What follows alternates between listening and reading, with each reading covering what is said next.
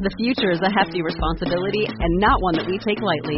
But then taking things lightly has never been what Hefty is about. That's why we've created the Hefty Renew program that turns hard-to-recycle plastics into valuable resources like park benches and building materials. To participate, simply fill up an orange Hefty Renew bag with accepted items, tie it up, and drop it in with your regular recycling. That's it. It's that easy. It's time to rethink recycling with Renew. Particular valued resources may vary by geography. More info available at heftyrenew.com.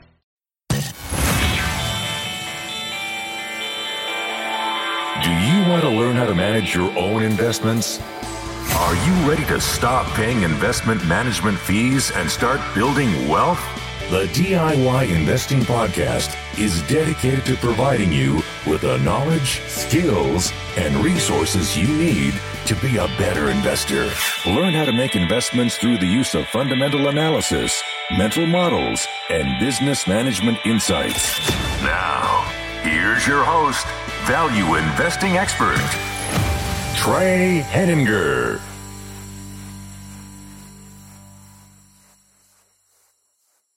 Hello and welcome to episode 38 of the DIY Investing Podcast.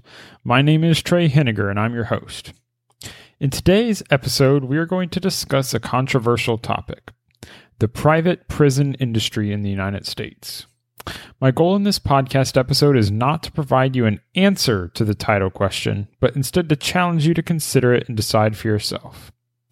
Before I get started, I want to make a short request. If you haven't already, please consider giving this podcast a rating and review.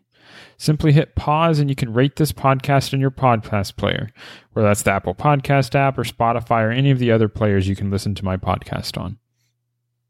I would really appreciate it. You can also do so after listening to the show. Your ratings and reviews are very important to me because they help me to grow the podcast audience and help spread the show to more people. So please consider giving me that 5-star review. That review plus a little 1-sentence summary of what your thoughts are on the show is what goes into the podcast algorithm and helps determine where I get ranked in terms of the other podcasts. So please consider giving me a podcast rating. I would really appreciate it.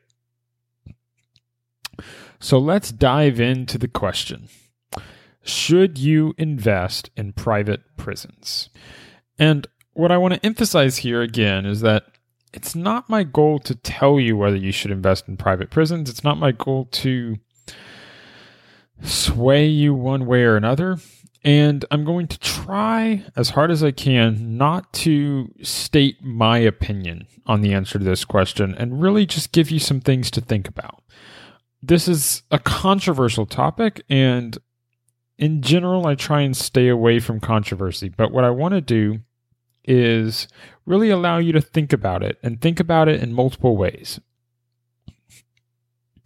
And the reason I bring up this topic is because it is often a good idea to consider investing in the areas that are most hated at any one particular time because that offers opportunities. You see, in stock market investing, the favorite companies in the market, your market darlings, the ones that are very popular, the ones that are shown on the news media with very positive press, those tend to have very high stock prices. The good news, the future growth, and the high return on earnings and return on capital is being shown publicly all the time. So there's a lot of optimism around market darlings, which leads to these high prices. Well, as I've talked about in past shows, the higher the stock price that you pay, the lower your future return. But the converse is also true. The lower the stock price is of a company that you pay for, the higher return that you'll receive. So you want to find companies with low stock prices. And one of the ways, not the only way, but one of the ways to do that is to look in the industries that are most hated. Back in 2015 and 2016, when oil prices were dropping from over $100 a barrel to around $30 a barrel, the oil industry was very much hated in the marketplace. You had a lot of oil companies that were going on massive sales in terms of the price that you could purchase their stock at, and it offered a lot of bargains. I was able to acquire many different shares in multiple oil companies during that time frame, and each one of those returned well above 10% during my investment time frame that I've owned those companies. And that was because I specifically went shopping into an industry that was hated in the market. There were all sorts of negative news about oil, basically that oil was no longer needed. You had shale oil made oil super cheap. You had the Saudis and Russia and the rest of OPEC that were, producing a lot of oil. OPEC was broken, and there would be just low prices forever. And because you had now solar industry, wind energy, and all these renewable energies were going to overtake the need for energy from oil. Well, it turns out that it's actually a cyclical industry, and so you have ups and downs, and basically things turned around. So you were able to buy stocks at extremely low prices, and then when the market turned around and oil prices rose from the 30s up above $50 and $60 per barrel of oil, all of a sudden there was a nice capital gain in many oil stocks because the market had become normalized once again to a reasonable oil price. And that's the sort of thing that you'll see. So like I was able to acquire one company in particular that I was able to acquire during that time frame was Royal Dutch Shell. They're one of the largest oil companies in the world. They are extremely profitable. They have a lot of capital efficiencies. And when I purchased the stock, though, I was able to buy the stock with a dividend over 10%. Normally, when you see high dividend rates over, let's say, 6, 7, 8%, but especially over 10%, it tends to mean that the company is likely to cut their dividend. So a lot of times you'll read on the internet and in the mainstream media that, high dividend yields greater than 10% are, red flags. They're signs that a dividend cut is coming. It's not a real yield. It's not actually something that you can take away. Well, I bought Shell stock when it had over a 10% dividend on it. And during the entire time I owned it, and I believe all the way through to today, they have yet to cut the dividend. So this is 3-4 years later, and the company is still paying that dividend. Now, the dividend is no longer yielding 10% because the stock price has grown significantly. It basically almost doubled at one point from where I bought it. I think it was up 80, 90%, something like that. And during that time frame, I was able to see like an 80% growth in the stock price, but also a 10% dividend yield during the time I was holding it. And so you have that combination there that even though the yield is down to like 5%, it's not down to 5% because the dividend was cut, but it's down to 5% because the price was too low. The price corrected, the price increased. And so that's kind of my example of what can happen. Very recent example in the last few years of how purchasing companies that are in hated industries can pay off for you, because what happens is hated industries change over time. The industry that's being hated today isn't necessarily a hated industry tomorrow. And the news media can really only focus on one topic for so long before it no longer has the viewership. People move on, people find something new to worry about. And you have this turnover effect. And that turnover effect is what really drives value investing to work in general. Well, this all relates back to our topic of today of private prisons, because I believe that private prisons are probably one of, if not the most hated industries of the day currently. The two leading companies in the United States private prison industry are CoreCivic, with the trade symbol CXW, and Geo Group with the trade symbol GEO. And what you see is both of these companies today, I'm recording this in August 2019, are trading for a dividend yield above 10%. Some of them are close to 11%. I'd have to check at the moment how it works out, but you're basically in the 10 to 11% range right now with their dividend yields. So first, obviously, that should give you the pause. Like, okay, they're trading above 10% in dividend yield. It's a good red flag to think, well, this high dividend yield might not be sustainable. But you also need to be aware of, well, is it always that way? Well, if you look back just even, let's say, so let's go back to June, the middle of June. So Core Civic's currently trading around $16, $17, let's say $17 a share. Even since June of this year, so 2 months ago, the stock price was over $24 per share. So you've had a 31% drop in stock price in the last 2 months. Well, at $24 per share, the dividend yield is no longer above 10%. It's much lower. The only change that has occurred is not the business performance, but instead that the business has become more hated since then. And so it should just be a key that like, maybe I should look into this company. Maybe it's worth being interested. And that's really why it's bringing up as, should you consider investing in these private prisons? Because what's going on right now is there's a lot of negative press. You have a lot of news media reporting about negative things going on in the private prison industry, about negative effects that prisons have on inmates, and a whole bunch of things. So I don't watch the news media. I basically don't pay attention to the media at all.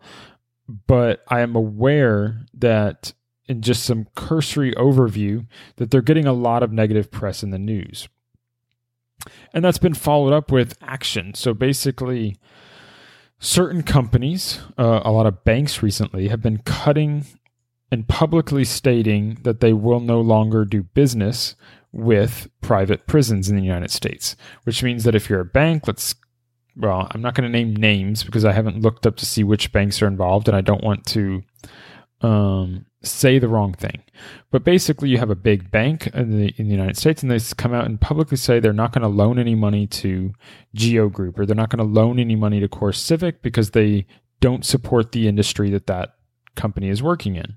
Well, it makes it harder for that company to get loans. And it's worth being aware of that because both of these companies are what's known as real estate investment trusts. They're REITs. And basically REITs make their money by usually having a lot of debt on their balance sheet because they own real estate and then they are renting out that real estate. And that's basically the structure of the private prison industry in the United States.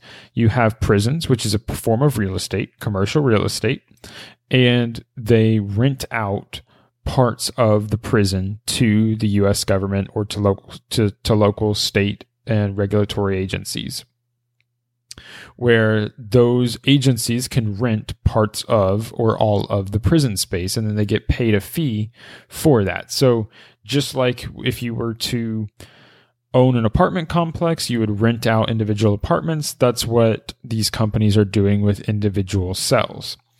And then they get basically paid on a per cell basis or different ways of compensation, but it's basically a real estate company. The only difference is that instead of owning an apartment building or owning office space or owning single family homes, these REITs own the private prison real estate.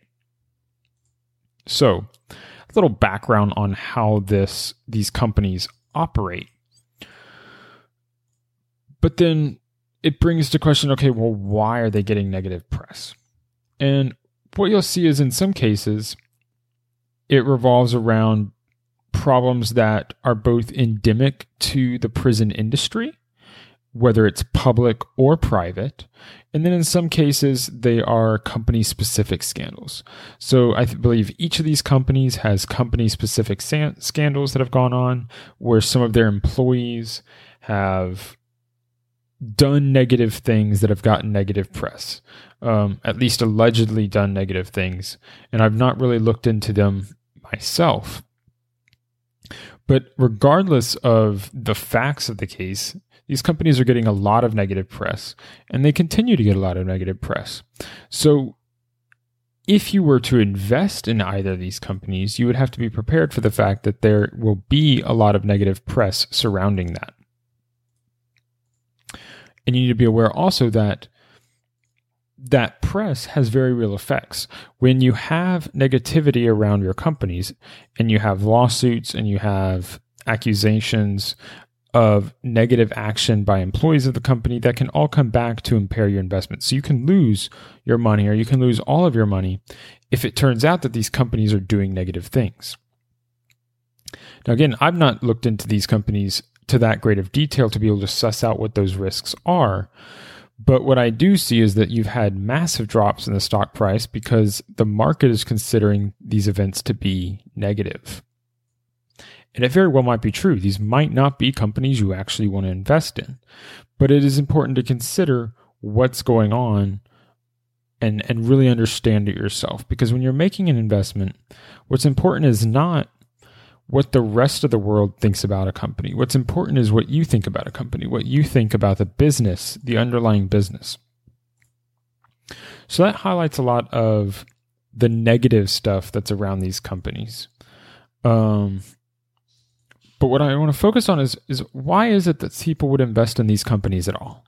What are some of the positive things that current investors might tell you if you were to ask them? What are they going to tell you that they're going to say is good about this company?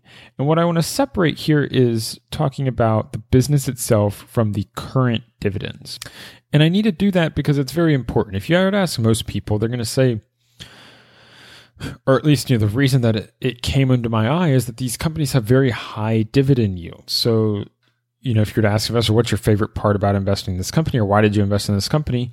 I'd probably say a lot of the time, you're going to get the response, well, it pays a high dividend. And that's important from an investor's point of view, but it doesn't talk about the underlying business. And the underlying business is critical because that's where the dividends come from. So you need to understand where the dividends coming from. Are they sustainable? Is this a company that I want to be investing in? So, what you need to understand first then is what is the value proposition of these companies? What are they trying to do? Because I think what you'll find is most companies, most people do not actively try when they go to work every day to cause harm and to have a bad reputation. They're out there to do something and make the world better in the way that they see it. And so when you look at what these companies are selling and what they've been selling to the public, probably not doing so well because there's a lot of negative press about it, is that they're trying to show that there's a cost-benefit analysis. So they think that, or at least the byline of these companies is that by choosing to work and outsource public prison needs to private companies, the government can save money by doing so. And they can save money in two ways. They can, first and foremost, they can save money on a per inmate basis. They can pay less per inmate to house the number of inmates that state needs. So let's say the state of Florida needs to house inmates, then they can contract with one of these private companies, and then that private company can use their own private real estate to house those inmates. Or the alternative for Florida would be if their prisons are all full, they need to go and requisition a large amount of money and ask for bonds from taxpayers or raise taxes in Florida in order to build a new prison. Well, what these companies are offering is that ability to have a lower cost per inmate, but also to avoid having to take on additional debt, avoid having to raise taxes to build new prisons, and instead let the private company take the risk of building those prisons and take the risk of not having inmates available for them. So in one respect, what this is doing is it's clearly separating the state, and here I'm being very general. The state can mean a local authority, a state authority, or actually the national authority, but it's separating the state from the incentive to keep a prison full. And what this is that when you look at the way this would work is if, let's say, Florida wants to build a new prison, and that prison's going to hold 1,000 people. Well, they're going to have to spend a lot of money. They're going to spend millions and millions and millions of dollars building that prison for 1,000 people. Now, if they only have 10 people in that prison, then the per inmate cost of running that prison is going to be astronomical. It's going to be untenable for Florida to be able to make the economics work of running that prison. Because they're going to spend so much money, millions and millions and millions of dollars for just 10 people. But instead, if Florida had a full prison and it had 950 or 1,000 inmates in the prison, well, then the per inmate cost goes down. And that would be helpful for Florida, because then it means that it's cheaper for them to have their prisoners in primarily full facilities, because that allows them to cut the per person cost down. It's the same way when in previous ways I've talked about operating leverage in private companies. The higher the revenue that they have, the more they can spread out their fixed costs. That's the same thing that is involved in the prison industry. The real estate is a very large fixed cost, and the more people you spread it out over, the better the economics work. And this has become very important in the last decade, because a lot of states in the United States are suffering from basically poor economies, poor savings, and poor budget management. So you have, especially with old pension funds and pension liabilities increasing over time, state budgets are being increasingly pressured to raise taxes and to reduce expenses. So any type of new expense, like $50 million towards a new prison, is not going to be looked at favorably by taxpayers. So when a taxpayer is considering whether they want to spend $50 million on new schools or $50 million on new prisons, which one do you think wins?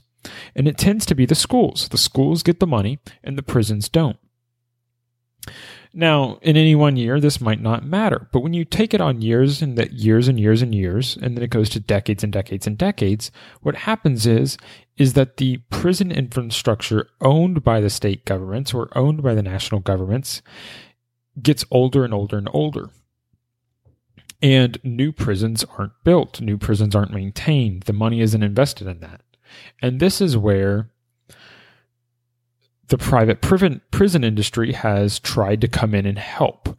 They're trying to offer a service to the government to say, hey, we are willing to take the risk of having an understaffed prison and take the capital risk of not being able to fill it because there's not enough prisoners. And we'll do that and take on that risk, and then you don't have to spend the money up front to build a prison. Instead, you can just pay a per inmate cost for the number of people that you need. So if you only need 10, you're going to pay maybe the same amount as if you needed 1,000. And that certainty allows the state governments to better able to manage their budgets. But not only that, it does something very helpful for the states, because now you have, let's go back to our state of Florida. If Florida needs, we said we had 1,000 people in the prison, and if we just pretended that was the total state's worth of prison, so I believe there's probably more than 1,000 prisoners in Florida. I haven't looked up the numbers, but if we just say across the state of Florida there were 1,000 prison spots available, well, what happens is there's a lot of fixed costs behind that. And we know the closer we are to 1,000 being full, the cheaper it is for Florida to operate on a per prisoner basis, because their costs don't actually drop that much as the number drops. So let's say they have, it might be very similar in cost for Florida to house 1,000 inmates than 900 inmates. But at 900 inmates, they're paying more per prisoner than they would be at 1,000. So what happens if, the governor of Florida or the legislature decides that some of the people in prison, we want to reduce their sentences. We don't like the fact that people were in prison for, let's say, drug offenses. And so we want to decriminalize drugs, and we want to reduce the number of people in prison. Well, the government has a problem now. They can do that. They can pass that law. But if they do, then their budgets could face a big issue, because now they're spending a lot. They're not actually saving any money by doing so, and they're going to be spending a lot on a per prisoner basis if they go from, let's say, 900 people in their 1,000 person prison down to 200. Well, that's great for getting people out back into society and getting them reinvigorated into the world. But now the Florida prison system is no longer economical, and you're spending a lot of money to manage a very small population. Instead, if Florida had privatized their prisons, then if they went from 1,000 people in prison down to 200 people in prison, they're going to save 80% of the cost that they were paying for their prisoners. So not only are the incentives better aligned for the state government now, if they were using a private prison, they're more encouraged to reduce their prison population because they're actually going to save money because they're using these private prisons. But back on the prisons being older, what you'll see a lot of the executives in this CoreCivic company or the Geo Group argue is they'll argue that their prisons are newer, their prisons are better up to standard, they provide better services, better care for the prisoners. And this can definitely be true when you look at the aging real estate in a lot of the United States prisons. You have prisons that are 50, 60, 70, 80 years old, and you compare it to the average age of some of the private prisons, and they're much newer. You're talking about 3 years, 5 years, 10 years, 12 years, 15 years.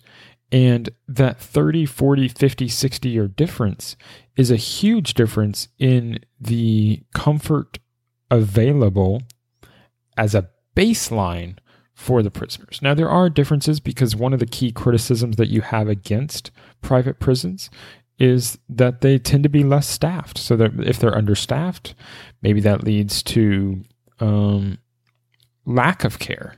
So even though their real estate might be better, to give them better care, maybe they have lack of care because they staff less people. That might lead to be one of the reasons why they can argue for lower costs because they're spending less on staffing. Or maybe there's a lot of turnover, or maybe the staff is less trained. There's all sorts of reasons why having that as private prison there could be a problem.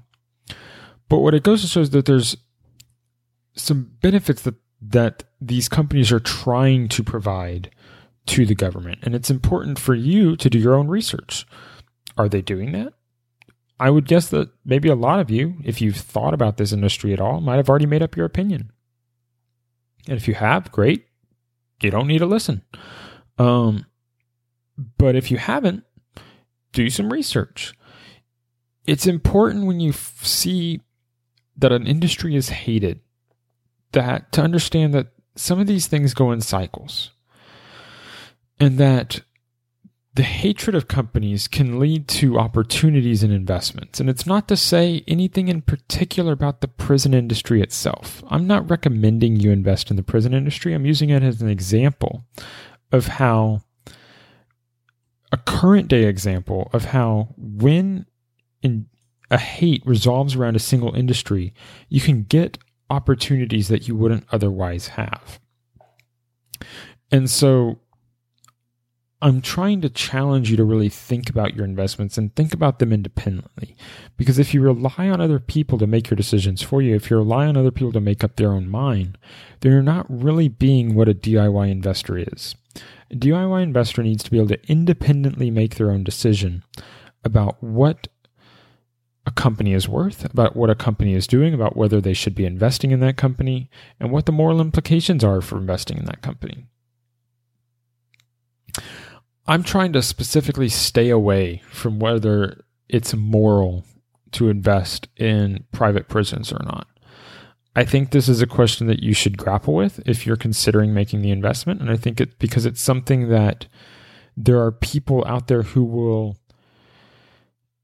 judge for you whether that's a moral decision or not. And so you need to be prepared if you do invest in a hated industry that people will judge you for it.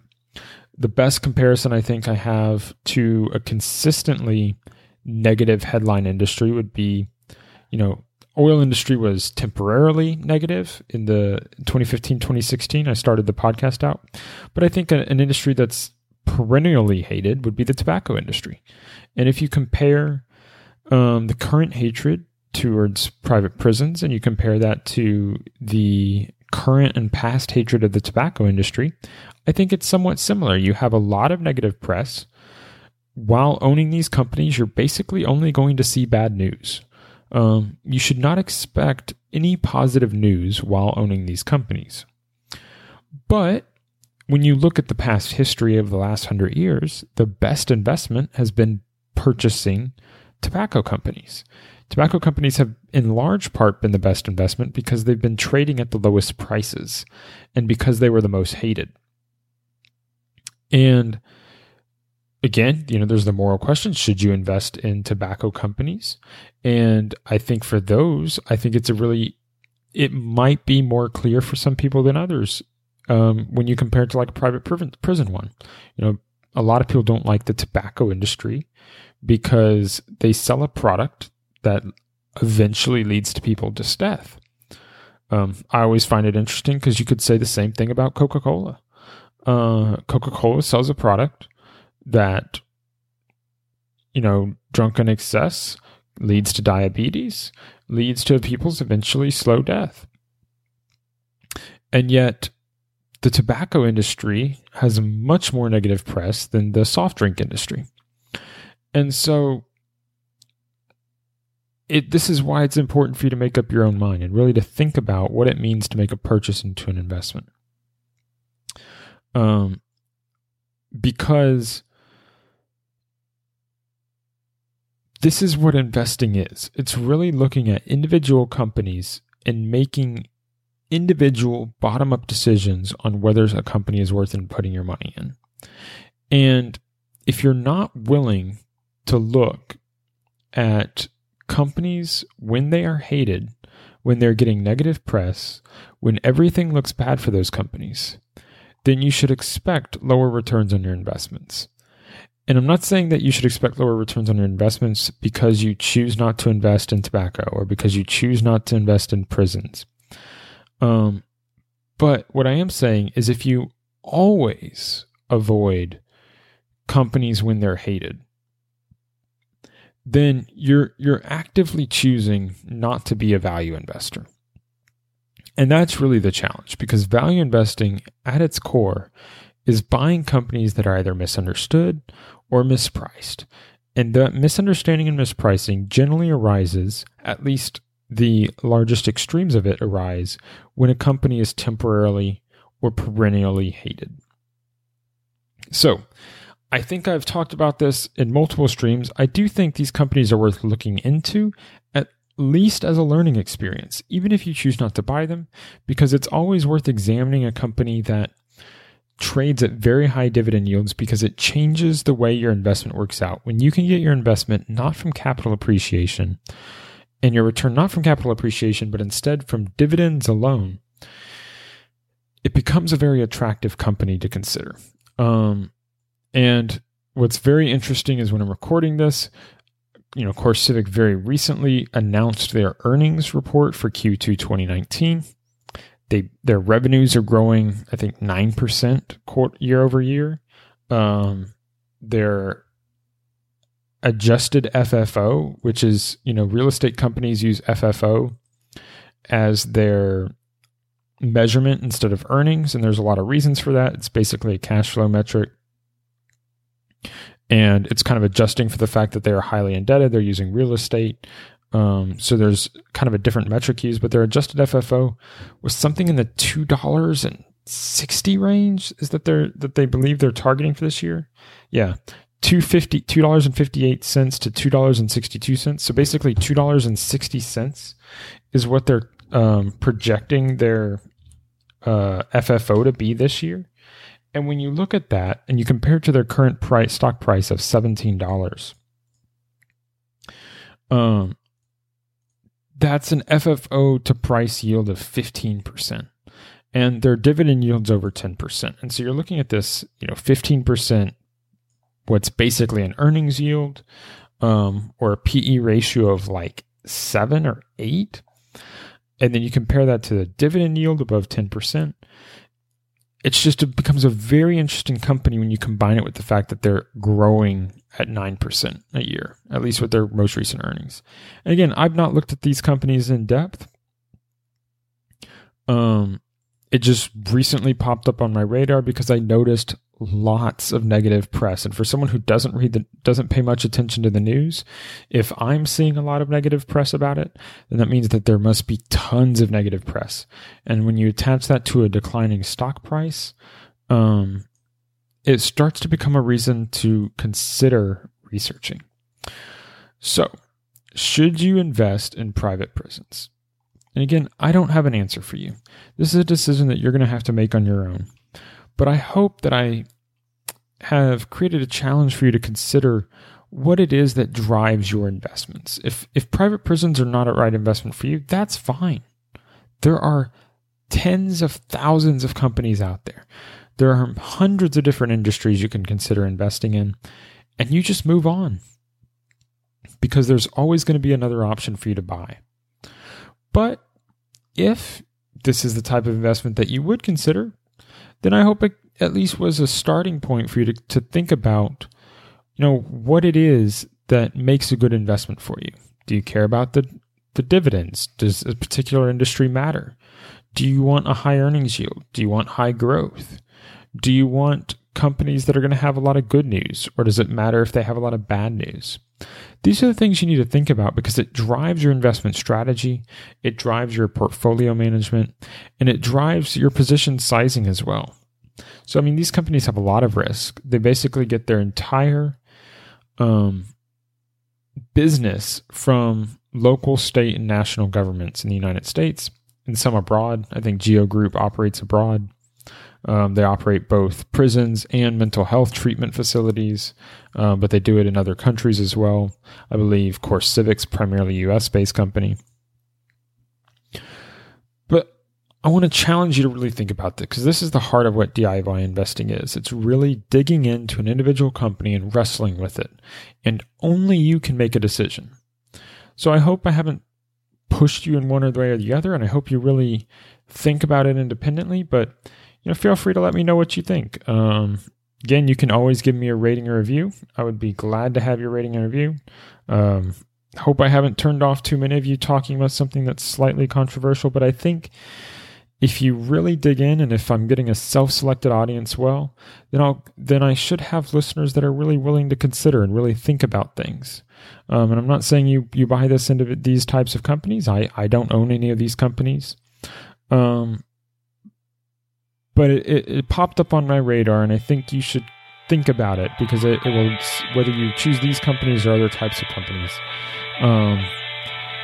If they interest you, but this industry isn't the right one for you, just pay attention to when you see something that's incredibly hated in the market, because you should equate that hatedness and that negative press with potential opportunity. So thank you for listening for today's episode. You can find the full show notes for this episode, including my outline, available at DIYinvesting.org/episode 38. And remember, this is a listener-supported podcast. If you've gained value from today's content, please consider supporting the show financially as a patron. Think about what this show is worth to you. Is it worth $1? Is it worth $5? Is it worth $2? Is it worth $20?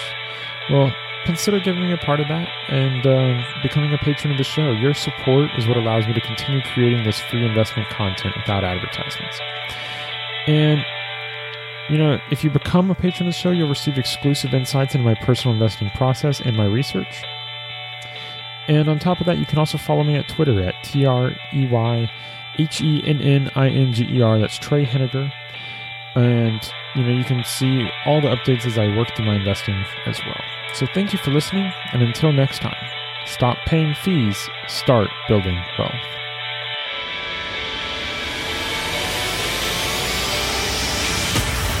Thank you for listening to the DIY Investing Podcast. Please visit our website and subscribe to our email list at DIYinvesting.org for guides, videos, and resources to help make you a better investor.